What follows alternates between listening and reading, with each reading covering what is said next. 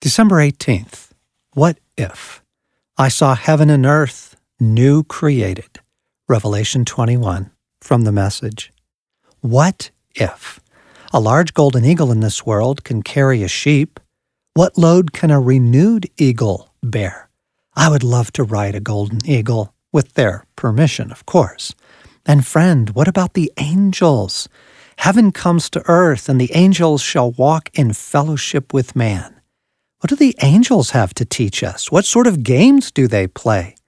The entire earth will be our playground. This is why you don't need a bucket list. It's all yours, and you can never lose it. To wander the beautiful places without the end of vacation always looming. You've longed to see the fjords of Norway? Done. You secretly hope to wander the jungles of Africa? Yours too. What next?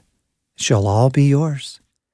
Good thing you have all the time in the world that has no time to explore and tell the tales, to take up new adventures with those who want to sail the seven seas or climb the peaks of the Andes or range the universe itself.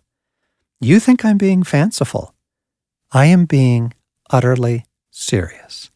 I'm being as serious as Jesus when he warned that only the child heart can receive the kingdom.